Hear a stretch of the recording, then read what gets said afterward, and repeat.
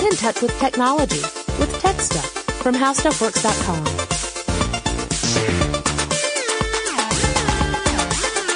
Hey there, and welcome to Tech Stuff. I'm Jonathan Strickland, and I'm joined today by nobody. It's just me. So it's another solo episode, and today I thought I would talk about something that gets a lot of attention. There are a lot of articles about this, and you hear a lot of talking heads mention it, and you see it on social media all the time. And that is the concept of disruptive technology. And you hear it a lot, but often it is not very well explained, and sometimes, in fact, often it is misused. Disruptive technology sometimes is being used just to mean something that has a lot of buzz around it, but doesn't necessarily mean it's going to be disruptive. The term itself is actually pretty specific. It was originally coined by Clayton M. Christensen in a book titled The Innovator's Dilemma. And specifically was talking about disruptive innovation, not just technology, but innovation in general, because it doesn't have to be a physical thing. It could be a new way of going about doing something. And Christensen was saying that disruptive innovation was something that in business meant adopting techniques or developing technology that eventually completely surpasses or replaces previous approaches, possibly harming whatever business backed the other, older, and in the long run, wrong technology. So it's a type of technology that disrupts an industry, sometimes completely changing the way stuff is done, sometimes completely invalidating long-standing industries or business practices. So it's meant to signify something that is really going to be transformative, not necessarily for the better. It doesn't mean that the disruptive technology is more powerful or more effective or more efficient. It might just be cheaper or easier to produce than the previous version. So here's an example. You might look at something that was made by hand, like a handmade article of clothing versus a machine-made article of clothing. One is not necessarily better than the other just because it happens to be made in a different way. You could have handmade clothing that is superior to machine-made clothing, but because the speed and the expense of using a machine can be much lower, or the speed is faster, but the expense is lower than if you were to rely on a human being to produce that piece of clothing. The sewing machine and other automated ways of creating garments end up pushing the handmade version to a niche market. Now, you could argue that in cases like that, a person could still make a pretty decent living working by hand. It's just that the nature of the business has changed. In fact, you could argue that by marketing it as handmade, you could charge more for your product and thus make more money on a per product basis. And that could be very helpful. But the industry overall, the giant umbrella industry, has changed significantly.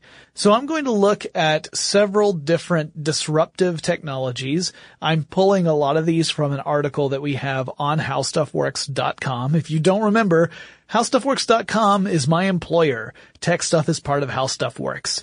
And the article is 10 disruptive technologies you use every day.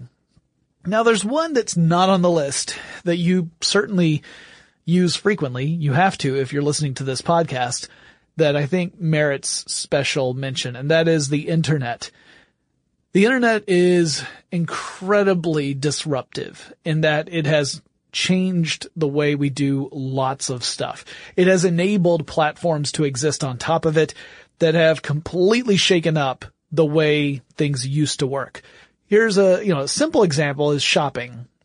Back in the day, you had to do one of two things. You ordered from a catalog, in which case you would go through a catalog, you'd fill out your order, you'd send it in, and then you would wait for stuff to be delivered to you. Or you would have to go to an actual physical store and purchase things. I guess theoretically you could have a door-to-door salesman, so maybe there's three. But that was pretty much your only choices, and then you were limited by the inventory of the physical space you went to. You had to actually make time out of your day to travel there. You had to expend a lot of energy just to get from point A to point B. These days, we can do a ton of our shopping online, never leave the comfort of our chair. The inventory is enormous because there are a lot of companies out there that either keep huge inventories or they can create on demand depending upon whatever the thing is you're trying to buy. And so the internet has really disrupted the shopping industry. You've got a lot of stores out there that are struggling to continue to make their numbers so that they can remain open. We've seen lots of different chains close over the last few years. Bookstores being a big one. A lot of electronic stores have been having problems. That's indicative of the disruption we have seen from the internet. And that's just one thing that the internet has disrupted.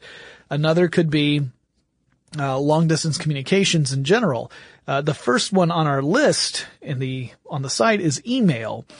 And clearly email has been disruptive. It has changed the way we communicate with one another. We have this immediacy now. We no longer have the long delay between writing something and someone else receiving it and then responding. Because back in the old days, we would write letters and send those through the mail. And then we'd have to wait for the postal service to deliver our note. We'd have to wait for the person to read it, then write their own response, send it, and we'd have to wait to receive it. So communication was very different. By its very nature, it had to be. I mean, you couldn't be asking a question that you needed an answer, within 24 hours. That was not going to happen. But email has changed things dramatically. It's also kind of changed the nature of how we communicate. You will hear people occasionally talk about how letter writing is now a lost art, that people no longer know or bother to write letters in a way that they used to because email has supplanted that and has really changed the nature of communication. But email's cheaper. It's easier than handwriting a letter. There's no postage. There's no paper. There's no ink. Really, all you need is an internet connection. So whether you are paying for internet service or you're going someplace like the library even to send a message, that's all you need really.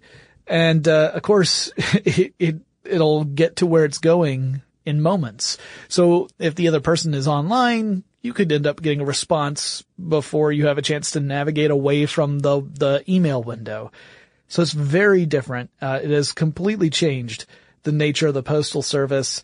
Things like greeting cards and invitations, even those have started to decline. According to a 2011 Pew Internet survey, 92% of adults in the U.S. who got online used email. 61% of them used it on a typical day. 70% of all Americans used email to some extent. That might even mean that we're communicating more.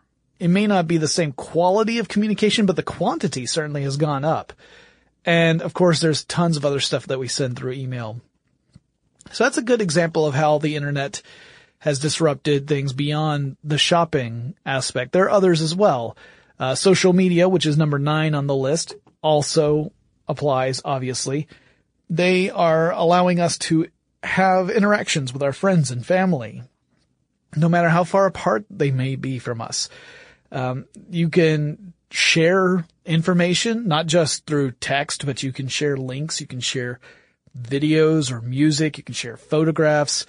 You have this opportunity to have these interactions that before would have been limited to whenever you were with one another, or perhaps you had to rely on something like the snail mail service. So again, incredibly disruptive. And we've even seen this pocket get shaken up multiple times as new players have incorporated different strategies and disrupted social media. So while social media has disrupted larger industries, social media itself has experienced disruption. A great example of that is MySpace, which used to dominate the social media area. And then Facebook comes along and ends up becoming incredibly disruptive because of its appeal to a large young user base and grew from there. And MySpace eventually collapsed in on itself and had to redefine itself and still is struggling to define itself as something relevant in today's social media landscape. As of early 2013, more than half of the people who use the internet also regularly use social media. Not a big surprise. In the US, that tends to be on the high end of the scale, so about 74% as of January 2014. In other nations, it may be lower, but it shows that people are really, they've incorporated this into their lives. It's not just something that is occasionally used. I mean, I don't know about you, but I have Facebook open pretty much the entire time I'm sitting at any computer. And it may not be that I'm on Facebook the entire time solely, but it's always got a tab dedicated to it. Because this is how I tend to interact with my friends these days. We all are very busy. We all have schedules that pretty much prevent us from getting together on a regular basis. But this is a way I can maintain contact without having to, put anyone to any trouble, which is nice. Now, it also, you could argue, is less satisfying than other means of interaction, like an actual physical get-together where you can hang out and spend time with one another. And I don't argue that at all. Again, the disruption doesn't necessarily mean it's better. It sometimes just means it's easier or more effective in a way. So, depending on your view of social media, you might see it as helpful disruption or very harmful disruption. There are a lot of other examples of disruptive technologies that have utilized the internet. Streaming media being a huge one. This is enormous.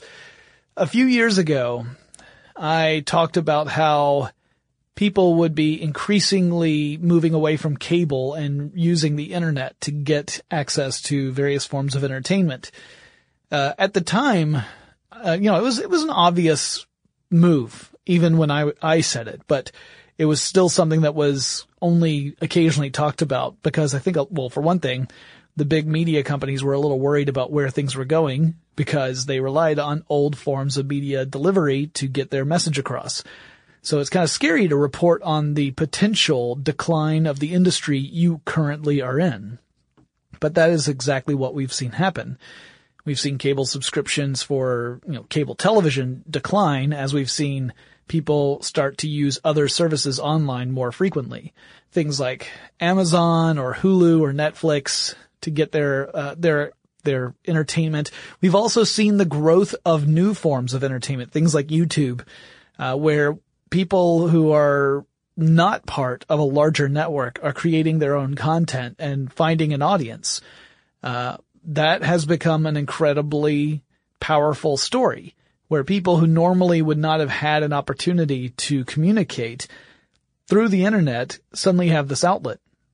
And not only do they have an outlet, but people find what they're saying to be valuable, whether that's entertainment or it's news or just personal opinion or whatever it may be.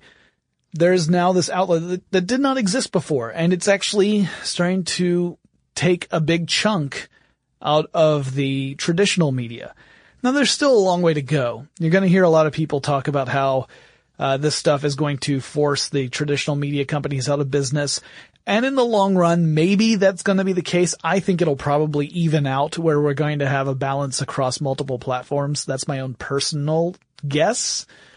But it certainly has proven itself to be a valuable way of getting to an audience. It's been effective, and it's just going to continue to grow. The big challenge moving forward, I think, for content creators is getting noticed, because this space is getting more and more crowded. So it may turn out that until something else comes along and shakes up this industry, the streaming media industry, that you're going to have a few really big players in the space and then a whole bunch of little guys.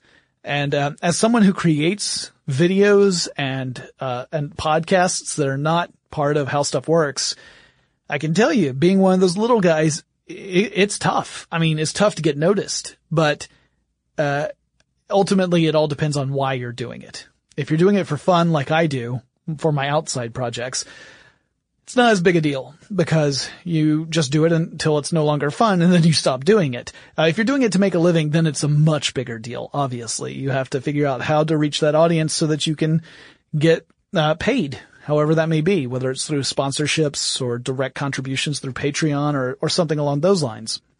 But these streaming services have really created a new story that didn't exist just a few years ago. Back then, I mean, the only way you could end up getting on television, if you didn't already have a job there, was through like a public access station, or maybe if you went to college and they had a college television station, that was a way you could break into the industry. But otherwise, it was pretty tough. So it's been amazing to watch this particular transition. Next on the list is e-readers and e-reader apps. Obviously, one of the hallmark disruptive technologies to come along over the last decade.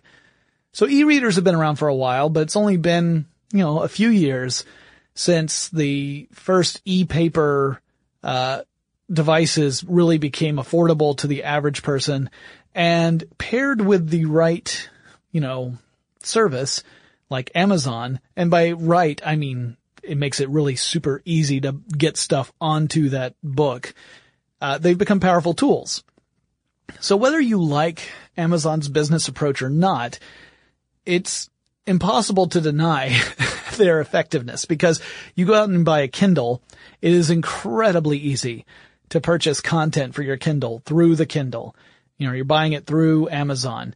And that was their business model. It makes incredible sense. The idea of selling this piece of hardware that makes it really easy for you to get content. And people are able to grab books and movies and music through Amazon and experience it through their various devices. It has been a huge blow, not just to brick and mortar book companies, but publishers as well as music companies and film, honestly. Home video clearly has taken a huge hit, whether it's the brick and mortar retail stores where you would go and buy a DVD or Blu-ray, or it's, rental places. There are very few of those left around. You've got Redbox and a couple of others. And here in Atlanta, we've got some independent companies that are still around that are really charming and have very eclectic collections. Videodrome in Atlanta. If you are ever in Atlanta and you want to see a real quirky, weird video rental place, go to Videodrome. It's at the corner of Highland and North Avenue. And it is amazing. They have a lot of character, but obviously that business model, which used to be enormous, I mean, Blockbuster Video and other companies like it, dominated various strip malls across the United States. You could not go very far without seeing another one. And these days they're long forgotten. Well, e-readers, and other devices, streaming devices and streaming media, as well as the shopping I was talking about earlier, have all contributed to seeing those kind of fade away. Smart mobile devices, similar approach. It's also something that has really been disruptive. That's number 6 on the list. It was just a few years ago that everyone assumed that cell phones were just going to continue to get smaller and smaller in the future, because that was what was considered to be sexy. You would get a phone, the next model would be even smaller and more compact. There were lots of sketches on television, particularly Saturday Night Live, of characters who had comically tiny phones because it was a status symbol, supposed to show how important that character was, or how important that character wanted to seem to be. And that was the joke, was that it was just going to continuously get smaller and smaller. Smartphones turned that all around. So smartphones disrupted the mobile phone market, because once the iPhone came out and showed that there was a compelling way to access things like the internet through your phone, it meant that you wanted to have a screen that was of a large enough size for you to be able to read things and interact with it. And then we saw the trend start to reverse, until now we're at the point where you start seeing the comically large phones, the phablets. I own one of those. I have a Nexus 6. It's enormous. So that trend ended up reversing. We've also seen that these devices have disrupted other industries, including e-readers and tablets. And we've seen them disrupt some gaming industry too, because of the way that apps have reshaped the gaming landscape. You have gamers who are truly dedicated to specific consoles. or to computers, to PCs. And then you have others who are happy to play whatever on whichever platform, and mobile devices are incredibly handy because you almost always have one with you, and the experiences can be really satisfying depending upon the design of the app. Obviously, not all apps are created equal. But we've also seen smartphones replace other stuff, things like day planners, which you might think, well, that's not that big a deal, but there are companies that just made day planners, or they made day planners as part of their business, and there's less and less reason to go out and buy one of those. Or digital cameras. Back in the day, we used to have digital cameras as standalone devices because they took much better photos than our phones could. Phone images would be really low resolution, very grainy. But today we're seeing better and better sensors incorporated into phones, and I rarely carry around an extra camera. Sometimes I do in very specific circumstances, but most of the time I'm happy to just carry my phone. Same thing is true with MP3 players. I used to be the person who wanted to have an MP3 player dedicated solely to MP3 playing, and that's it. But as phone storage got larger and larger, and as cloud storage began to become a thing, I stopped doing that. Cloud storage would be another great example. It's not on the list here, but I'll talk about it for a second. Cloud computing and cloud storage in general has been incredibly disruptive because by offloading the processing and storage requirements from a localized area to the cloud, you disrupt all the businesses that used to provide the machines that either processed information or stored it. So more and more companies are moving to cloud-based services. It decreases the demand they have for powerful machinery on the front end. And it means they can make a lower investment. So in other words, the employees at a business might end up with cheaper laptops, but in the end it doesn't matter because the laptops aren't really doing all the work. A lot of the work is being offloaded to the cloud. So very disruptive. It also means it creates new opportunities. If you're the one making those inexpensive laptops, you got a powerful business now because of these other companies that have created these powerful cloud services. Next on the list, we have mobile payment options. There's so many of these. Apple Pay being one that's in the news quite a bit, but there are other ones as well. Things that end up taking the sting out of having to, keep track of all your various cards, reward systems, things like that. All of that being wrapped up into an app that can keep track of everything for you. Very powerful, also extremely disruptive. A really good example in this list. So there are a lot of different options here. I mean, there's the Google Wallet, there's Apple Pay, there's Intuit Go Payment, there's lots of stuff out there. And this applies both on the user side and on the vendor side. You've got companies that are using this stuff in order to be their point of sale, and it's really a great tool for them because they can end up offloading that, and they don't have to invest in, larger technologies like cashiers and things like that, or cash registers, I should say, not cashiers. And, we're seeing more of this sort of approach where you can do the tap and pay, and that ends up decreasing the need for sales personnel. Thus, this is disruptive. It means that people who would normally be able to get a job doing that, being a sales representative at a retail establishment, they might find it harder to get that kind of job because there's less need for it. So sometimes disruptive can mean pretty tough consequences for people, at least in the short term, until you figure out some other place where you have a need that people can go and work at and fill that need. Plus they can go and, get paid for the work they do.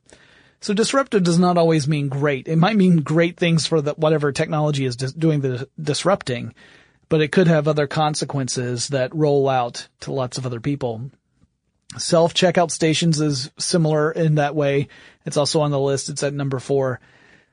Very disruptive, obviously. If you go to a grocery store and you see that there are only 3 lanes open, there's 20 lanes there. 3 of them are open with cashiers, and the rest are are empty, and it's because these self-service lanes have taken a lot of the load off. You don't need to employ as many people to handle the shopping requirements of your customers. I mean, that's powerful. And again, just as I was saying with the other one, it means that it might put some folks out of a job. And that's tough. Number 3 on the list is wearable fitness devices. This is interesting to me. We're still kind of casting about for the perfect one. There are a lot on the market, and a lot of people have been testing out different ones, and companies keep coming out with new ones. And whether it's something simple like a Fitbit, which is what I'm wearing right now, or it's more complicated like a smartwatch that also has step tracking and maybe a heart monitor and other items that are related to fitness apps, they're everywhere, and they are disruptive. They are also, really powerful in the sense of they raise awareness, at least, of fitness. Whether they actually drive fitness is still a matter of debate. I've seen studies that suggest that if you are already motivated, then you are likely to use these properly. But in that case, you're using it to help keep track of what you were already going to do. It's not like the fitness device encouraged you to do, to be fit, but rather that it enabled you to keep better track of it. So it may be that these devices really just replace more simple devices like your standard pedometer, but still pretty disruptive. The last 2 on the list I've actually already covered because there's cloud computing and the internet. They are the number 1 and number 2. But I already mentioned those, so I'm not going to go through that again. There are a couple of others that are not on the list that I wanted to mention that I think that are either incredibly disruptive or have the potential to be really disruptive. One is the Internet of Things. Obviously, the Internet of Things, we've talked about it so many times, but just in case you're new to the program, you haven't heard about it, or you're kind of confused, what does the Internet of Things really mean?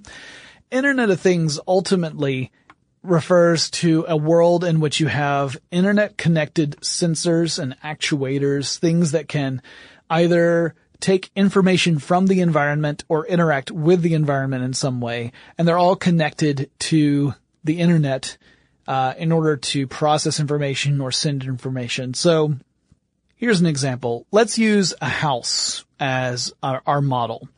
And you walk into your house and you've got motion sensors that are connected to the internet. They activate your lights and a sound system when you walk in. The sound system plays from a playlist that you have selected, or maybe it even interacts by checking the information from a wearable you have on that detects your heart rate. And based on your heart rate, the house selects music that should complement your current mood based upon just the limited information it has. Maybe it has information about what you had for dinner last night and has suggestions on things to eat tonight that might be interesting to you. These are all based on simple things that end up monitoring information, sending it to some other source where it gets processed, and then the processed information comes back to affect you in a meaningful way. Another great example would be traffic infrastructure. So let's say we have real-time sensors out along the various roads of a busy city, like Atlanta is a great example. And those sensors are picking up traffic patterns and sending it to a centralized processing station, which is able to monitor that information and make useful conclusions, such as maybe it needs to adjust the timing on certain intersections so that traffic can flow more freely through there to alleviate some traffic congestion. It ends up being a smart traffic system. Well, the Internet of Things is like that, but imagine that with everything. So you might have an experience where when you step outside, things are very much tailored to your preferences or your current state of being. And so you ideally would have a very wonderful experience wherever you went all the time. It was always going to be catered to you. The reality will probably be a little less science fiction-y and Disney than that is, but we're already seeing examples of this. And so the Internet of Things is going to be really disruptive as it makes regular tasks more efficient or effortless, where we don't have to have middlemen to kind of negotiate things on our behalf. We are able to have that stuff happen kind of automatically. That's going to be really disruptive. It doesn't necessarily mean it's going to put lots of people out of work, although I imagine that for at least some things that will be the case. But it definitely means that it's going to change things. And again, it may not necessarily be better. It may just be that that's the easiest way to do things. And so, while it might not be better, it might be the way things are. The last one I would pick to talk about is autonomous cars. Autonomous cars are definitely going to be disruptive. They've already started to be disruptive, and they're not even something that consumers can get their hands on yet. Autonomous cars will be disruptive for multiple reasons. One of the big ones is that it will open up the potential for people to no longer own a personal vehicle. The idea here is that you could have a fleet of autonomous cars in a city, let's say. This would really only apply to folks who are living in urban environments for the most part. So imagine that you've got a fleet of autonomous cars and they're on the street, driving very safely because they're relying upon high-tech sensors that allow them to react in a fraction of the time it would take a human to react. So we've got these safe autonomous cars roving around. When you need to go somewhere, you use an app and say, hey, I need a ride. And one of these autonomous vehicles pulls up and you get in and it drives off. When an autonomous car needs to rest, like it needs to refuel or probably recharge, because I imagine that this is going to be largely an electric vehicle fleet, then it'll just take itself off the grid and another car would come online to replace it. And this would mean that you would travel whenever you needed it, but otherwise, you wouldn't need a vehicle. So people would not have to spend the money on a personal car. They could just rely on this service. It's one of those things that has actually been bandied about as a possible business model. Uber is looking into it. There have been studies that have shown that such a model could potentially reduce the greenhouse gas emissions from cars by 90%. Now keep in mind that car greenhouse gas emissions, that's a problem, but it's a tiny fraction of the overall greenhouse gas emissions that we see. So clearly, if all of those cars, those electric vehicles, are being powered by coal-fired power plants, really, you haven't really addressed the underlying problem, which is that you need to find some other means of generating electricity that does not dump out that many greenhouse gases in the process. It's always one of those issues where you got to look at the bigger picture. But that autonomous approach could end up disrupting the automotive industry. If people don't need personal vehicles, then that's going to be a huge hit to multiple companies. Of course, any company that is the one that's actually supplying those autonomous fleets, they're going to make a killing. But everyone else is going to have a real hard time of it. On top of that, things like taxi companies, they'll have a real hard time. I mean, it'll be a lot harder to get employment as a taxi driver if you have all these robocars that are available and are really efficient.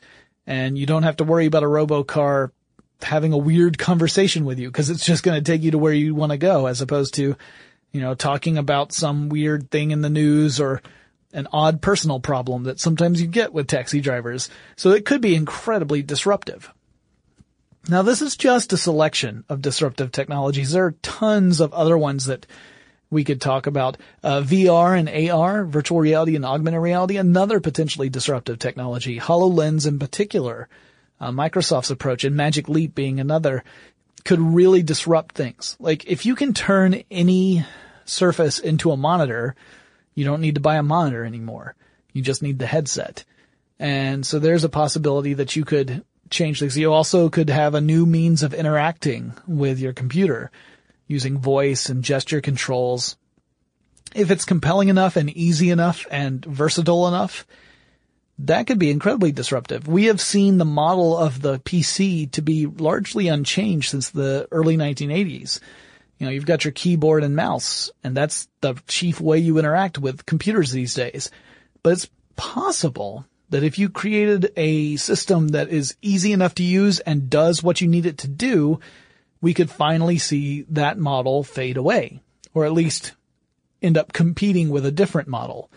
I don't know if that's necessarily going to happen. I haven't had my hands on a HoloLens yet, and there are probably going to be plenty of applications where you're going to think, no, I want a computer with a keyboard and a mouse to do this. It doesn't make sense for me to do it using this other model. But there might be enough cases where the HoloLens could be truly disruptive and be the next, or, not just the HoloLens, but augmented reality in general, be truly disruptive and be the next step in how we interact with information. So that's another great example. There's tons of other ones, obviously, that have been in the news on and off, and I'm curious to hear what you guys think. I want to know what you think is the most interesting disruptive technology. And keep in mind, disruptive technologies are not a new thing. There have been disruptive technologies for as long as there's been technology. Great example is the printing press. Very disruptive technology. It ended up disrupting all those monks who were illuminating scripts. So this is something that has been around pretty much as long as technology has been around. But if you guys have a favorite one, you should let me know. There's some that are still on the, debatable side, like Bitcoin. It could be truly disruptive in the long run. Right now it's still kind of justifying its existence. It has its dedicated followers for good reason, but it hasn't received widespread adoption. However, if it ever does, that'll be an incredibly disruptive technology. So stuff like that. If you have any suggestions, like specific examples, things that you would love me to cover in future episodes, maybe dedicate an entire episode to a specific technology to tell you the story of how it came to be and where is it going, you should write me and let me know. The email address you should use is techstuff@howstuffworks.com, or you can drop me a line on Facebook, Twitter, or Tumblr. The handle at all three is TechStuffHSW. I look forward to hearing from you, and I'll talk to you again really soon.